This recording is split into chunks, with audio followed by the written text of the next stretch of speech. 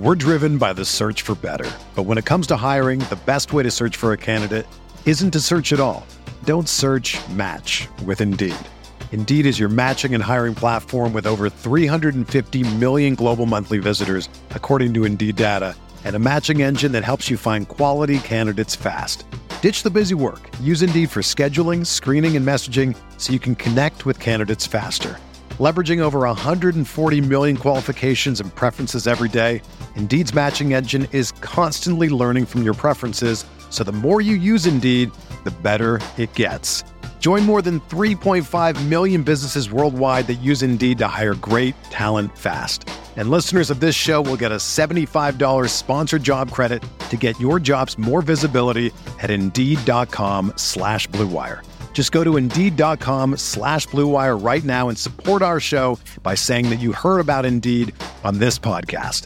That's Indeed.com/Blue Wire. Terms and conditions apply. Need to hire? You need Indeed.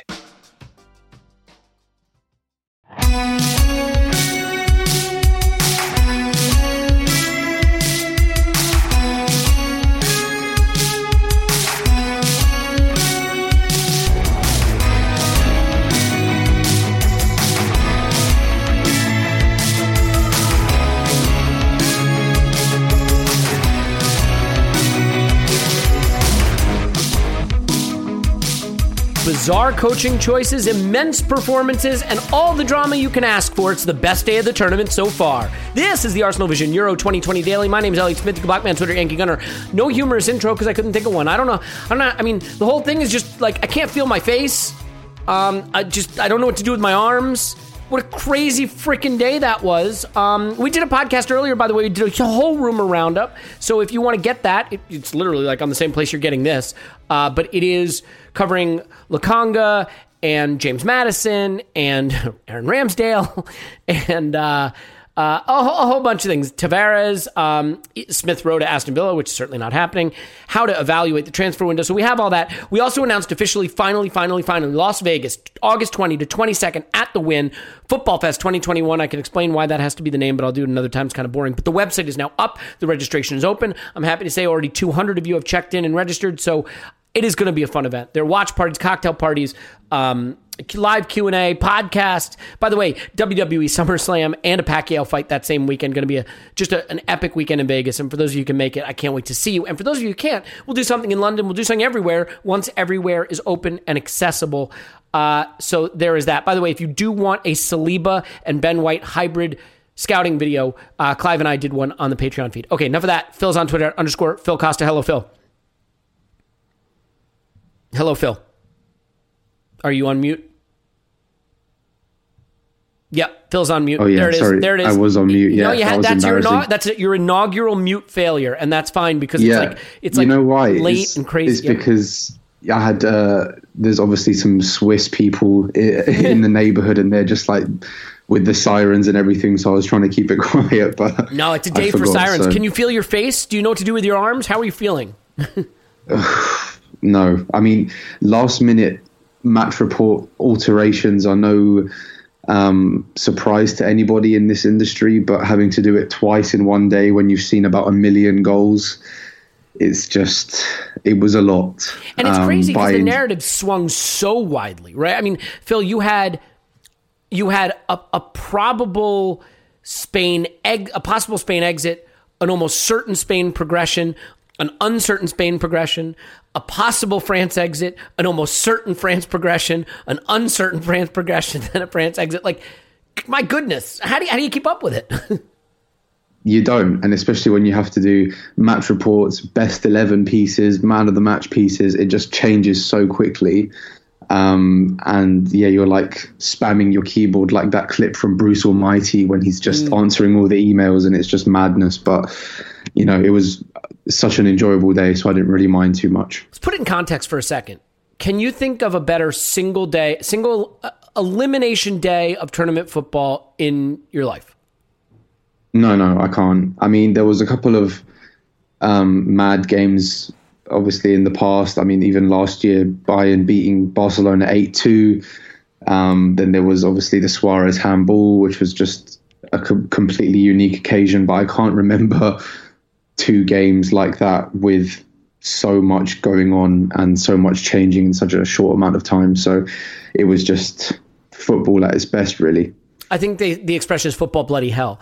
A great day for those kind of statements, certainly. So we'll go through the games and then we'll just briefly look to England, Germany. It's late where you are. It's getting late where I am, for goodness sake. Let's go in reverse order. Let's start with the one that's freshest in the memory, and that's France, Switzerland. And the first thing I just want to ask you is, like, how much of this is on Deschamps for the absolutely inexplicable decision to go with a back three, not just a back three, but Langlet in the middle of it, Langley, whatever. He doesn't deserve to get his name pronounced right the way he played. Just absolutely monstered for the header that gives Switzerland the lead, and like didn't know where the ball was. And I just, Arsene Wenger in the studio was saying when he saw the back three, basically, when you have the superior talent, don't adjust your tactics for the opposition. Deschamps went, dare I say it, full Unai Emery, and I think ultimately pays the heavy price. Now, when you get to 3-1, you have the right to expect not to have to be punished for the way you went behind in the first half and the error you made in the first half. But how much blame falls on him in your mind for starting that way? Yeah, for sure. I mean, I wasn't entirely convinced by the decision to go to a back three in the first place. I know they're weak in fullback areas anyway with injuries, and obviously they lack a truly natural right back. I know Pavard plays there normally, but for me, he's not like a traditional fullback.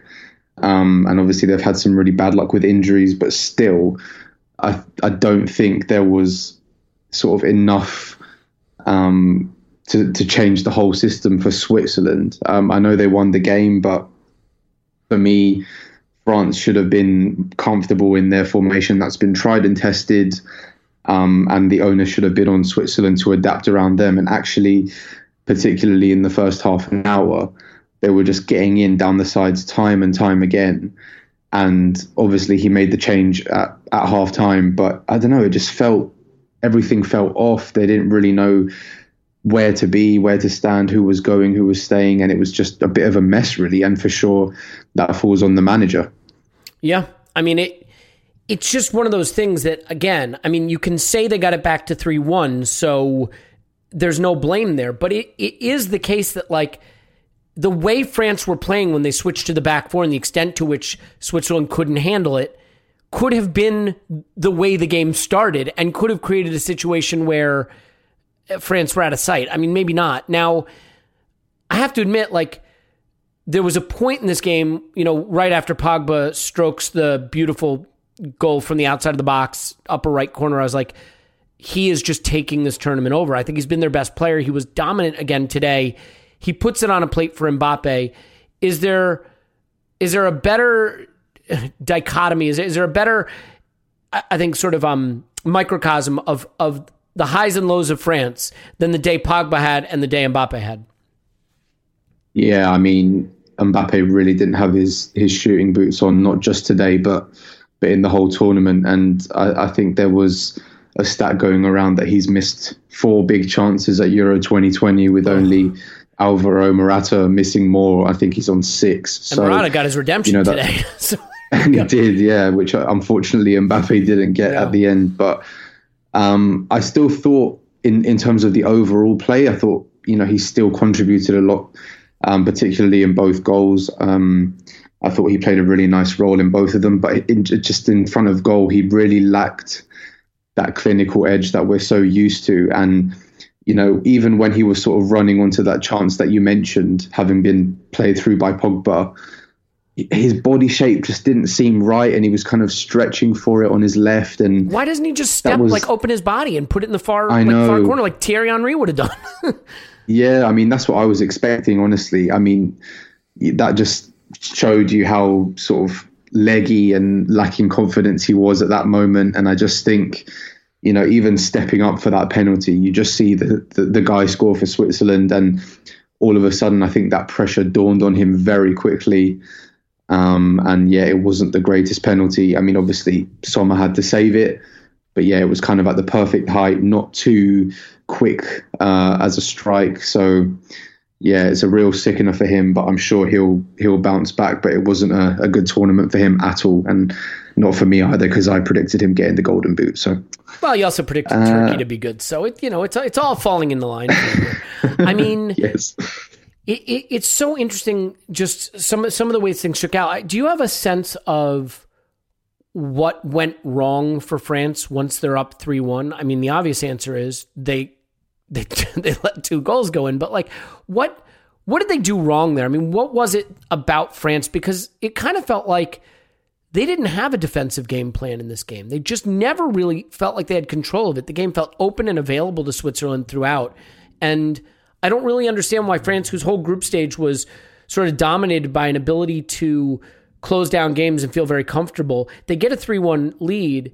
They've been a boa constrictor basically with the lead this tournament, but they really never got their hands around this one. No, I agree. I mean, they worked so hard to get ahead. I think it was 2 things really. I think the first was having watched the game unfold earlier. I think they saw Switzerland score at pretty much a perfect time with 10 minutes to go plus injury time, and maybe they thought, oh crap, it's going to happen again, to what happened to Spain earlier, and naturally their instinct was to drop, and whoever you are, however good you are as a team, when you drop and invite the team onto you, anything can happen. So, they already got a bit lucky with that offside goal. That was really marginal at the end, even though it looked miles off in real time. And obviously they managed to score it in the end. And also, Switzerland deserve credit. I mean, we mentioned yesterday with Paul, like momentum, it's a hell of a drug in football. It can really take you far and do a lot for your teams. It can give you that extra burst of speed or that extra bit of composure if you need it. And Switzerland was slowly banging on the door. And to be fair, they managed to do it. And I thought they had their moments today and really deserved to take something from the game. I didn't think it was a smash and grab by any means. Yeah, it'd be remiss if we didn't pick out Granit Xhaka, who you could argue this season has just played his best football in general. Like, I'm not a Xhaka guy, and I think, from an Arsenal standpoint, probably ready to move on from him. But in terms of his level this season, I think it's been consistently probably among his best.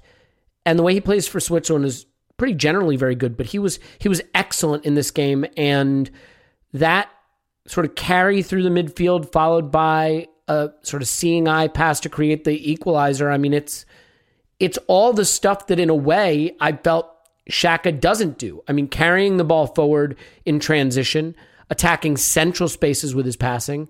It's brilliant. And I thought he was great all game. Yeah, he was brilliant. And actually, I'm really pleased for him because I think he deserved a night like this. And I think actually his best performances come on nights like this as well. When it's kind of tough and a bit of a slog and you need someone to step up. I thought he was excellent. And actually, I've got some numbers here. He completed the most passes, the most forward passes, most passes into the final third, most successful long passes, and most successful through balls out of anybody on the pitch. And that is, when you consider what company he's in, that's quite an impressive shift. And I'm just really pleased for him. Obviously it looks like his future is not at Arsenal, but I've got a lot of time for him as a player and as a person. And I think he deserved a night like tonight because he was excellent. Yeah, I mean, look, I'd be lying if I said he's been my favorite player, a player that I struggled to warm to, just candidly. I think people know that. But I would say that he has been very, very good for Arsenal this season by the standards of what the team was in general. And, I think whatever role he was given, whether he was given that difficult left back role or dropping into the defensive line in the first phase of build-up from his central midfield role, when he got to partner with Partey, he looked very good. But really, in that equalizer, the things he does, the carrying up the pitch, the attacking a central space with the through ball, I mean, those are things that we would say are things we don't get from Xhaka, reasons why we've been saying we sort of need to move on from Xhaka, and they're on display there, and I think it's great. A couple of just final thoughts on this game. Do you have any sort of misgivings or sadness about France crashing out in the sense that, like, sometimes it's fun to see all the Titans make it later in the tournament, or are you sort of happy seeing them get what they probably deserve from what arguably was a lackluster performance throughout the tournament for them? Yeah, actually, no, I've got no issue with them going out. I know I backed them as favourites. Many did. That one you have so. no apology to make. You were not alone. No, and even the same with Portugal. For me, I've said it so many times with you on this podcast already during the last couple of weeks. I understand that international football is a slower game. It's slightly more pragmatic. But it's like some of the talent in these sides, and they're just not being set up to suit the players. I really don't understand it. I know Didier Deschamps is a sort of very pragmatic coach. Naturally, we know what he's like. He won the World Cup without exactly setting the world alight in Russia. But I just look at the side and I think, look at the guys you have here, and you're wasting them. You know, there's no encouragement for these guys to get on the ball and show some personality or talent, or, you know, it's very much system first. And, you know, it's almost as down to the players to kind of break free from the shackles. You know, Pogba doing, you know, a couple of moments of magic every game, whether it's a perfectly backspin weighted pass to Mbappe or whacking one into the top corner that's just so against the grain for what we see for the rest of the game. I mean, even Benzema's goal today, the first one, I mean, that touch, to be able to take it into his stride and not only get it into the direction that he's running in, but to adjust his body to get his feet in the right way around and to dink it past an on-rushing goalkeeper all in about 1/10 of a second. I mean, it's just like ridiculous ability. Yeah. And I don't feel like France have ever maximized it in that tournament. They're just kind of waiting for something to happen. And for me, that's wrong. You know, and it's the same with Portugal. I just, you know, some of the players that they have, all this attacking talent, they've had players who've scored like 25 goals. Andre Silva, Pedro Gonçalves, João Felix is an amazing player. And even today, I mean, I know Kingsley Coman hit the bar right at the end, and Dembele was injured, but they have, you know, Mbappe, Benzema, even Giroud, like Pogba, Griezmann, and I just never sort of enjoyed them play. And these guys should be a lovely cohesive unit that can bounce off each other and do some really amazing things. And I just never saw it. And for me, that's a real low point, because I know I'm not a manager for a reason, you know, and these guys are under huge amounts of pressure. But if I had some of the talent and ability that they do in their ranks, I would definitely be leaning into the attack. And I never felt that from France in this tournament. Yeah, and the weird thing is, like, they also have some of the best defenders in the world. Like, the defenders they don't bring to the tournament could be the defenders in a tournament winning side. You know what I mean? So for them to go from sort of being a team that can get a boring goal and then just shut the game down to a team that can't keep Switzerland out with a 2-goal lead late, like, that's really hard to understand. All right, we'll move off this game, but I just want to ask you something about the penalties. Mbappe's unlucky. I think he hits it well. Maybe not. I only got one look at it. It looked like he struck it pretty well. But does he maybe... does Lloris maybe owe him an apology for not saving the Vargas one? I mean, I thought Lloris's technique on how he approached the penalty shootout was dreadful. And I'm not a keeper or know anything about keepers, but like there was one where he was like walking across the line, looking at the ball go in the back. It didn't seem like maybe his whole thing is I'm going to wait. Some keepers I know, instead of going early and picking a side, will wait. It didn't work for him, but it did almost work for him on the Vargas one. He's got to keep that out, right? Yeah, I mean, I thought he did actually at the time, because I thought Vargas looked really nervous stepping up. I mean, he's only a young kid from Augsburg. And yeah, I think his wrists were very weak. But actually, I think on the whole, Switzerland took some great penalties, particularly when you consider that two of them were from centre-backs. You know, Akanji's one was excellent. Fabian Schär's one was excellent. And, you know, try not to bash on Lloris too much, because I think he made a really good save from Rodriguez, even though I felt that he kind of made it a bit obvious where he was going to strike the ball during the 90 minutes. But yeah, I mean, penalties are kind of like that. One way, it just needs the keeper to guess the right way, and that's what Yann Sommer did for Mbappe at the end. But for me, Lloris should be saving that one. It was kind of central, not so strong, and I felt like he kind of fell back for no reason when he should be standing strong there.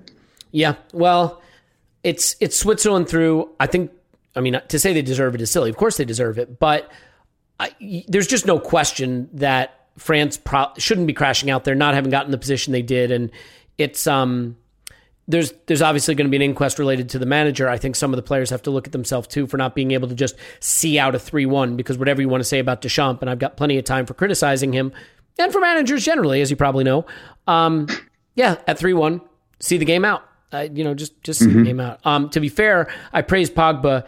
He's kind of at fault for the equalizer too, but I don't think we're going to get stuck into Pogba, the tournament he had. So we turn our attention to Spain, winning another fun one, 5-3.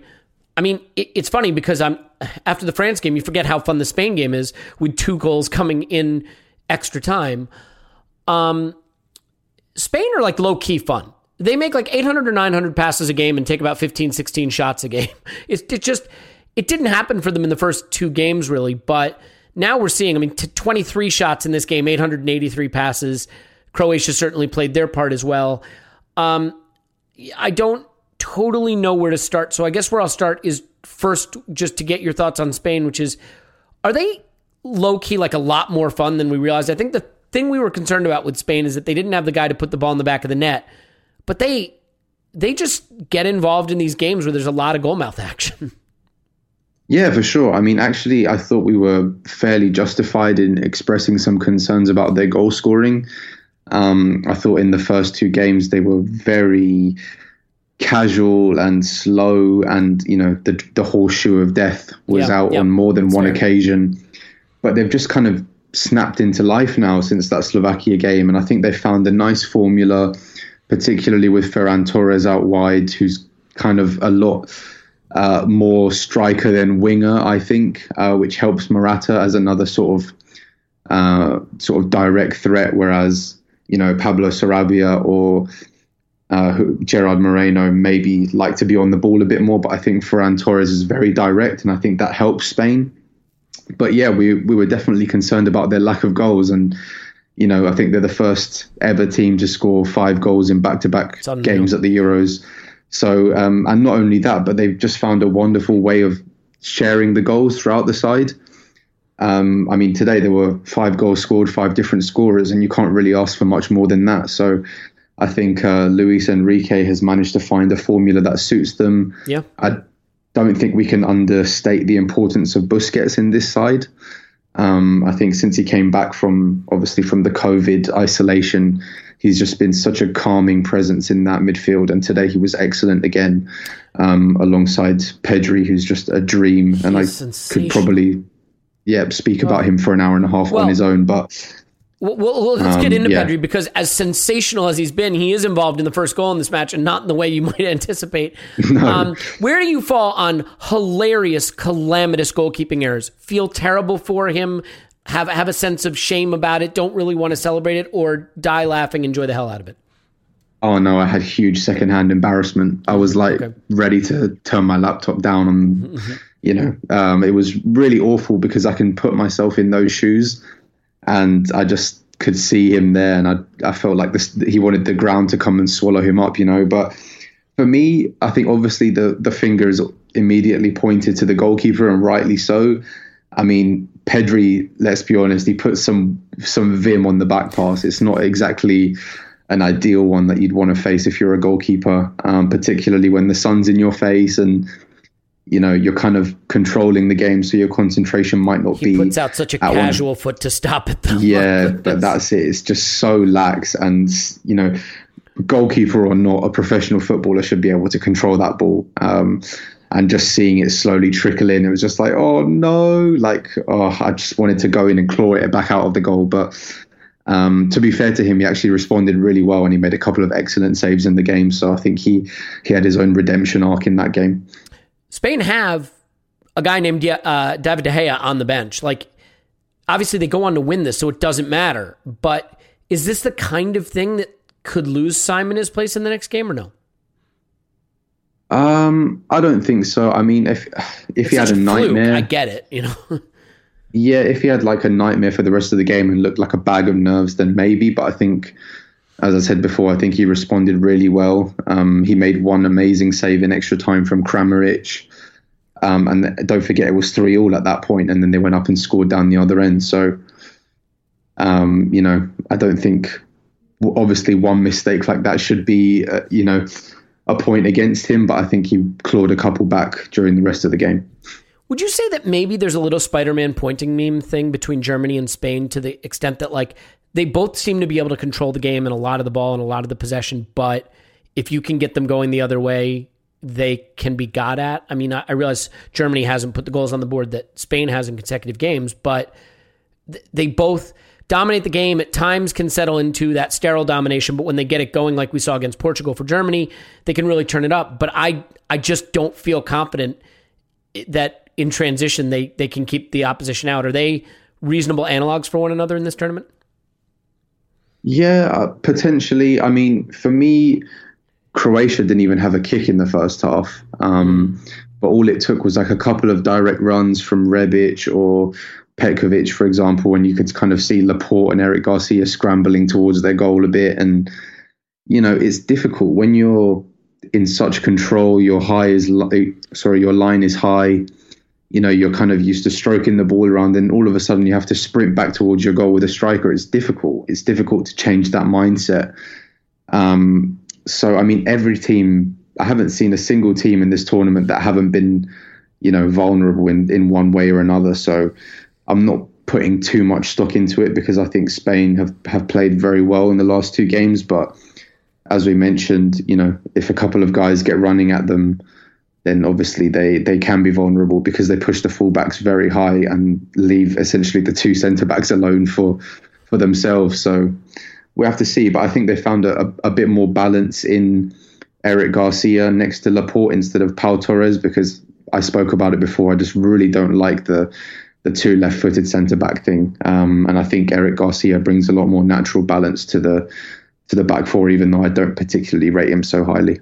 I have to stop for a minute on this game and just make one point. I was very critical of Lloris's technique and approach during the penalty shootout, and I don't think it was good, and I'm not going to take that back even if I'm wrong. But so many incidents today, it's insane that somehow I managed to forget that Lloris actually saved a penalty in regular time at a time when it looked like Spain could be crashing out, could have gone 2-0 behind.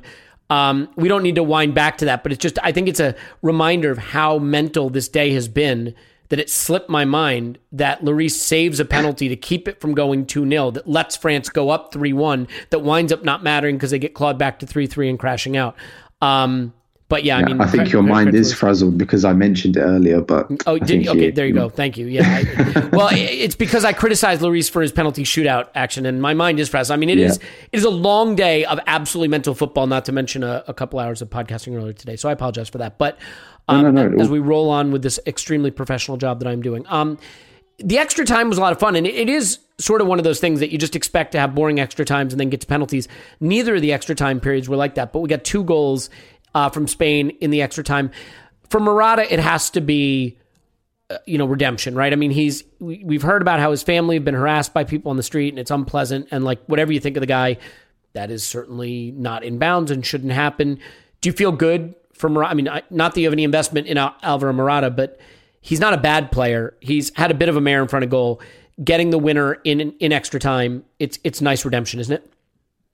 No, for sure. And actually, it was an incredible finish. Yeah. On his left foot to take it like that, and he just kind of rifles it into the roof of the net. The goalkeeper had no chance. And for me, I've got no issue with Morata. I think he's always been a very streaky striker. He'll score like 4 in 4 and then not score for 6 games, and he's kind of been like that his whole career. But I mean, if you look at him and his ability, I mean, he's got everything you'd want, really. He's quick, he's good in the air, he's quite strong. Good on both feet, but I just think mentally he lacks so much security in himself, and you can really see it. Like when he misses some chances, like it looks like the end of the world. And I think one quality that all good strikers have is the ability to just shrug everything off. Mm-hmm. And I never feel that from him. And it's the same with Timo Werner. Actually, I think these two guys share such a similar mentality, but I think that would have taken a world of sort of responsibility and weight off his shoulders today. And, good for him because he didn't stop trying the whole game. And even though he missed a couple of fair openings. I thought he took his goal really well, and hopefully that can be a bit of a kickstart for him later into the tournament. Yeah, well, Spain gets Switzerland. I would have kind of liked to see Spain-France, but Spain-Switzerland could be very fun. Switzerland, been no slouches in terms of the entertainment value. Do you have an early leaning in terms of how you see that one going? Oof, actually, I don't. I think it's really difficult to tell. We don't know what their shape is going to be like, having played 120 minutes, in some intense heat, both sides. We don't know if they're going to change anything tactically or systemically. Should help. Yeah, that's true. To be honest, Switzerland are full of good, solid professionals. If you look at their squad, there's some really established names there in the Premier League and the Bundesliga. So, they're no joke. And you saw that today, that they have quality to hurt teams when they put their minds to it. But for me, I just think Spain are in such a nice purple patch at the moment. And, they seem to be clicking going forward. And I think if you put some real pressure on that defence, on the Swiss defence, I know they handled it mostly well today, but you saw, for about 30 minutes, they couldn't get anywhere near to France in that second half. And I think if Spain really do what they do and suffocate them with waves and waves of attack, I think they could maybe crumble. So I'm just leaning towards Spain at the moment, but it's really difficult to predict. Well, and the other thing is France only had 55% possession. I'm not saying that's nothing, but there weren't long periods where Switzerland would push back. That first half in the back three, they never really seemed challenged.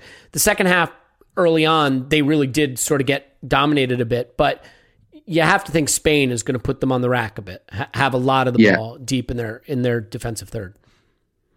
Yeah. That's what they do. That's what Spain do. That's what we've known them to do for a long time now. So yeah, for me, Busquets is a huge plus, and Pedri was just incredible today. Really, just watching him, it's a joke how smart he is, how technically strong he is. He's played 52, or I think he started 52 games for Barcelona last year, and in extra time he's out helping his left back in the corner flag and driving into the middle to create more opportunities. And it's just, that's football in its purest form, and I love watching him. So he's 18, unreal. He's 18, yeah. Yeah, what a talent. And just definitely a player. It's going to be fun to watch him develop. I look forward to that one. I think we can't let you go before I quickly get one word about tomorrow. So, obviously, everybody just wants to hear quickly what you think of Sweden, Ukraine. I'm kidding. I'm kidding. You already pissed off all the Swedish listeners anyway. My mentions knew about that as well. So. Yeah, I don't doubt it. Yeah. He's at _ Phil Costa. England, Germany, 0-0 in penalties. But all kidding aside, I kind of sneaky like England in this game because I think Germany can be hit on the counter. Is there any little possibility you think Southgate sets up to play that way? Maybe tries to get, as much pace, an injection of pace in the front line as possible to turn Germany around when they get the ball back? Or is it going to be more of the same? What do you expect from this game? Well, actually, the early talk is that Southgate might go for a 3. Well, after watching how well it worked for France, I'm sure. Yeah, well, I'm not sure if he's going to try and match them man for man. But I think England have been largely solid in the tournament. I don't think they create too much going forward, but I don't think anyone's given them so many problems. I thought actually Scotland probably did it the most in that game at Wembley. So yeah, I'm leaning towards England. Actually, I'll fancy them.